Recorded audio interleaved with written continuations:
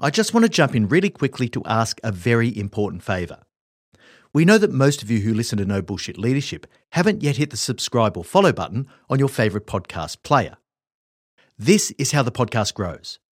And even though we've already got a pretty decent global following, we're only scratching the surface of what's possible. We started this podcast over 5 years ago with the lofty ambition of improving the quality of leaders globally. So if you've got any benefit at all from listening to the podcast, I'd ask you to just take a moment, literally a moment, to hit the subscribe or follow button on your favourite player. The world needs more no bullshit leaders, and you can help us to make that happen. Back to the episode. Are you selling a little or a lot?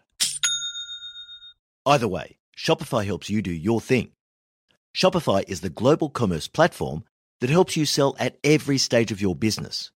From the launch your online shop stage, to the first real-life store stage, all the way to the did we just hit 1 million orders stage. Shopify's there to help you grow. It helps you turn browsers into buyers with the internet's best converting checkout. In fact, 36% better on average compared to other leading commerce platforms. And now you can sell more with less effort thanks to Shopify Magic, your AI-powered all-star. Most of the business owners who listen to No Bullshit Leadership want to go large. What's so cool about Shopify is that no matter how big you want to grow, it gives you everything you need to take control and take your business to the next level. Sign up for a $1 per month trial period at shopify.com/leadership, all lowercase. Go to shopify.com/leadership now to grow your business, no matter what stage you're in. Shopify.com/leadership. Hey leaders, Em here. We're finalising Marty's 2024 speaking calendar and he still has a few opportunities available. Now you've experienced the impact that Marty has on the podcast, but that's only a tiny fraction of the impact that he has when he delivers an in-person keynote presentation. If you'd like to book Marty to speak at your organisation's event, go to martingmoore.com or send us an email at hello@martingmoore.com and we can chat about how to tailor his powerful message to your leaders to achieve real results. All right, now back to the episode. Welcome to the No Bullshit Leadership Podcast. In a world where knowledge has become a commodity, this podcast is designed to give you something more. Access to the experience of a successful CEO who has already walked the path. So join your host, Martin Moore, who will unlock and bring to life your own leadership experiences and accelerate your journey to leadership excellence. Hey there, and welcome to episode 102 of the No Bullshit Leadership Podcast. This week's episode, Leaving a Legacy, the Curse of Short-Termism. It's no surprise that leaders increasingly fall into the trap of acting only in the short-term interest of their stakeholders, not the long-term. This trend seems to have accelerated with the instant availability of information, both true and fabricated. The timing couldn't be better to take on this issue today because we see political leaders driven by opinion polls, not necessarily achieving the best results. Our anchoring question comes from our listener Chris. Do leaders ever think of their legacy after their postings? Do most even care? It seems that often they're in there for 2 to 4 years, start a bunch of initiatives or changes, yet they're not around to see if they worked out. Thanks for that, Chris. Look, it's an important observation, and it has a ring of truth to it. But these are complex issues. This week we're going to explore some of them so that you can form your own opinion on the leaders around you who may or may not care about the legacy they leave. We'll start by asking why we've seen such a trend towards the short term. I'll reveal why most leaders don't actually think they're working only in the short term. We'll talk about the role that self-interest plays, and I'll finish with some musings about what a good long-term legacy might look like. So let's get into it. We all suspect that when politicians make decisions, they don't do it through the lens of what's best for the people I've been elected to govern, but rather, how do I get re-elected? That attitude has seemed to explode as the opinion polls have become obvious during the pandemic, although it's probably always been that way. Decisions are often being made to deliver what the opinion polls tell them is popular, not to deliver the best long-term outcomes. We'll no doubt see generational economic carnage as a result of the COVID-19 pandemic, and I'm looking at quite a few countries that I have on my watch list when I say that. Politicians who live on a 3 to 4 year election cycle often don't feel the pressing need to act on longer term issues. This is why we see in Australia the debacle around climate and energy policy, which governments of both flavours have chosen to ignore for at least 10 years. Why? Because the tough decisions that are required will be roundly unpopular, and they know that. If you haven't heard it yet, it's probably worth going back to the pre-COVID episode 72, Climate Change Unplugged. Now, it's easy to poke fun at politicians, but their job is incredibly difficult, and I wouldn't do it for any money, believe me. So let's stick to business. It's a little easier to unravel. Global mining behemoth Rio Tinto's CEO, Jean-Sébastien Jacques, has been in the press for his company's destruction of a culturally significant archaeological site at Yukon Gorge, while they were carrying out blasting work at one of its iron ore leases in Western Australia. A banner headline in last week's Australian Financial Review screamed, "Yukon Gorge is not the legacy Rio boss had hoped for." The article, which was actually pretty balanced, spoke about Mr. Jacques' preferred legacy. 3 things: improved safety, a lower carbon footprint, and a batch of new growth assets. All of which takes a long-term focus. So he is at once dealing with the legacy of his predecessors, both good and bad, and thinking about what he leaves for the next generation. Jean-Sébastien Jacques is actually quoted in this article as saying that the short-term time horizon is arguably the single biggest reason why companies underperform and fail. Well, let's look at how he's doing so far after around 4 years in the top job. For the first time in its history, 147 years of history, Rio had a fatality-free year across its global business. This is more momentous than it sounds. And it didn't happen by accident, if you'll pardon the pun. But for the last 5 years, Rio's all-entry rate has been pretty similar year on year, and undoubtedly it is world-class. So Jacques had inherited a pretty good safety culture there in any case. Let's look at the carbon footprint.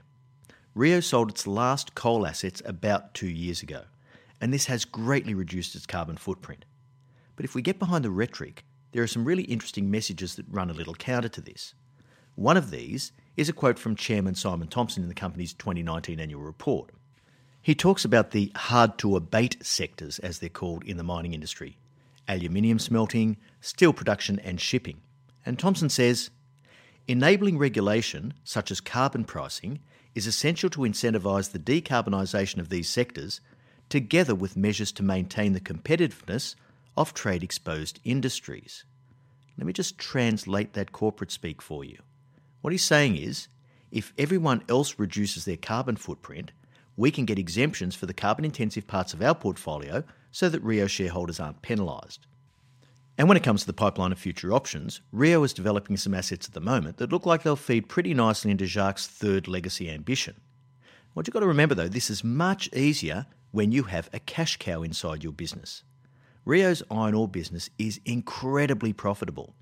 In 2019, it brought in over 50% of Rio Tinto's total revenue, and it brought in over 70% of Rio's EBITDA. And the EBITDA margin was around 67%, so 2/3 of every dollar made in their iron ore business drops down to the EBITDA line. What conclusion do we draw from this now? Well, in terms of Jacques' 3 legacy ambitions, they're actually going pretty well. But what does everyone see in the press? What's in the public persona? 46,000-year-old culturally significant site blasted into oblivion by Rio Tinto on Jean-Sébastien Jacques' watch. Now, this was just a timely example. I'm neither supporting nor condemning Mr. Jacques, and certainly Rio Tinto is an awesome business. Time will tell how all this pans out. But he holds a view that 10 years is required in a role like his to make a real difference. And you know what? He's probably right. In most developed countries, the average CEO tenure is around 5 years. Investment of resources to create value beyond their expected tenure is quite difficult. And just when things are going well, a new person comes in and puts a new stamp on things. There are shareholder pressures. The results of listed companies are released by quarter or by half year, and sell-side analysts are employed to follow certain industries and companies to provide opinions on the current and future performance of the businesses. These reports can drastically affect the share price. The analysts come out with ratings: buy, hold, sell, outperform, underperform. This affects how the funds that could potentially buy shares view the company, and the demand affects price. So a good rule of thumb for long-term legacy is, number one, respect the history. You don't know what pressures and constraints the last person operated under. Number two, think of yourself as a steward of that brand at a particular point in time. And number three, leave it in its best possible shape to hand over to the next leader, which requires commitment and energy for change. Let's just pause to have a little think about why most leaders don't realise when they're working in the short term. I'm going to go from one Jacques to another, Jean-Sébastien at Rio, through to Elliot Jacques, the Canadian psychoanalyst and management consultant. He started the theory of stratified systems within organisations. This basically talks about the concept of observing different time horizons at different organisational levels. As responsibilities increase at higher levels, so too does the time horizon. As CEO of a significant business, the focus needs to be on the perpetuation of the organisation. So in other words, how does this remain strong and growing and profitable into the future? Now this supposedly requires you to look 5 to 10 years into the future as the dominant time horizon for your work as a CEO. On the other hand, as a frontline supervisor, your focus could be today, this week, or the month at the latest. It's harder than it looks to focus on a long time horizon. I had weeks as a CEO where it was difficult to look 5 days ahead, let alone 5 years. We all face the pressures of immediacy, and this can make it difficult to pursue long-term value. There will always be people to tell us what we should be doing at any given point in time. There's always 1,000 armchair quarterbacks for every player. But we need to realise that pressures come from all sides, from all stakeholders, and it's impossible to satisfy them all. One of the great examples of long-term strategy was that at CS Energy, we were trying to change the portfolio to something completely different. Now, when you've got annual revenues of about $1 billion, and over 95% of that comes from coal-fired power stations, making strategic choices to replace that with new forms of revenue is really tough, and it doesn't happen quickly. There's just a problem with scale. So because a lot of leaders find themselves in an environment where they're constrained, where they're not able to think longer term, they start to believe their own bullshit. They tell stories about cultural change and organisational improvement that simply aren't true, and they fall back on the old, if I said it, then it happened. A number of years ago, a wise old colleague said to me, "Marty, in the race of life, you can bet on self-interest to win by 3 lengths."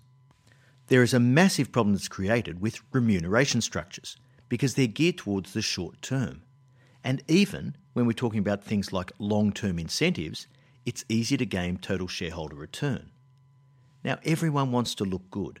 Leaders are always chasing their next promotion or their next pay rise if they're ambitious. But strategic planning is done annually, and it's boiled down into KPIs for that year. So leaders focus on these targets, particularly if they're linked to financial rewards. They want to be able to say that they've achieved them. Resumes don't quite have the same punch when they can't describe clear outcomes. For example, I lifted profitability by 25%. Sounds much better than, I had a crack at developing a new product but didn't stick around for long enough to see how it really turned out. We just have to remember the old axiom, what gets measured gets managed, and what gets rewarded gets done. So even long-term incentive plans drive short-termism these days. Performance against industry comparators and benchmarks can easily be looked after with some accounting trickery. And there is endless accounting trickery that can be employed to put lipstick on the bulldog. Leaders who focus on their own self-interest above anything else have no hesitation in using everything they can. And this is why so many short-term leaders are there, because the rewards are there for them to take if they behave the way they do. Let's finish off by having a look at what a good legacy might look like if you could put your short-termism and self-interest aside. One of my early leadership influences was a woman I worked for by the name of Janice Hagen. Now, Janice was incredibly cool under pressure, she was super bright, and she was really, really efficient at what she did. I'd probably go so far as to say she was the first really good leader I worked for. Janice was a project director and had a pretty balanced perspective on what success might look like. I remember her saying to me once, "You can't judge the success of a project simply on the outcome. There are just too many things that are outside of your control, and any one of those could bring it down or influence it for the negative. Changes in funding, changes in user requirements, the competitive market's moving all the time." She said the only way to truly judge success is by what happened to the people on the way through. what did you do to improve them, and what state were they in when it all finished? In a volatile world where many factors conspire to thwart your best laid plans, the legacy is actually in the people. Now, my view of legacy was that it's really important to improve the things that most unlock the latent value in the organisation. But apart from this, the need to build stronger foundations for the next person is absolutely critical. So what are these foundations? One of the most important things is capability building. Are you bringing in and developing talent for the organisation and finding out how to keep it? Are you setting a standard that's high enough for you to increase your desirable turnover to acceptable levels, as we spoke about in last week's episode? Basically, it's up to you to make sure that you increase the quality of the gene pool in any team that you're leading. What sort of a culture are you leaving behind? Well, first of all, having really strong focus on accountability and empowerment is the way you're going to get any team to execute better and more effectively. Once you do that, it doesn't matter what you push through that pipe, it's going to flow freely. You can apply any strategy to it, any objectives, any projects, any initiatives, and they're going to be done well because you've got that core foundational capability to do them. Have you created a culture where it's driven by value creation, not by activity? Have you driven a culture where excellence over perfection is the way that people do their work and they move quickly and gain organisational momentum? Do people have a really strong focus on a few simple goals that unlock the most value? See, all of this can be done in your team, no matter what organisational level you're at, and no matter where you put your focus. These are absolutely no regrets moves. Have you made the right strategic choices for the business if you're at a higher level? So if Rio Tinto wants to reduce its carbon footprint, the strategic decision to sell all of its coal assets is a really good one. If you are at a senior enough level, work out what's going to drive the most future value and get after that. When we boil it all down, a lot of this simply comes down to your mindset. You are just a steward of the organisation's resources for the limited time that you're in the role. You've got to think about it as though you're still going to be there in 20 years to live with the consequences of anything you do today. You have to treat the assets like they're your assets. You have to treat the money like it's your money. And you have to treat the future of the organisation like it's the only future that you will ever have. This might just help you to look past the edge of your desk and think about the long-term legacy you leave. All right, so that brings us to the end of episode 102. Thanks so much for joining us, and remember, at Your CEO Mentor, our purpose is to improve the quality of leaders globally. So please take a few minutes to rate and review the podcast or share it with your network. I'm really looking forward to next week's episode, when you're ready to get serious. Until then, I know you take every opportunity you can to be a no bullshit leader.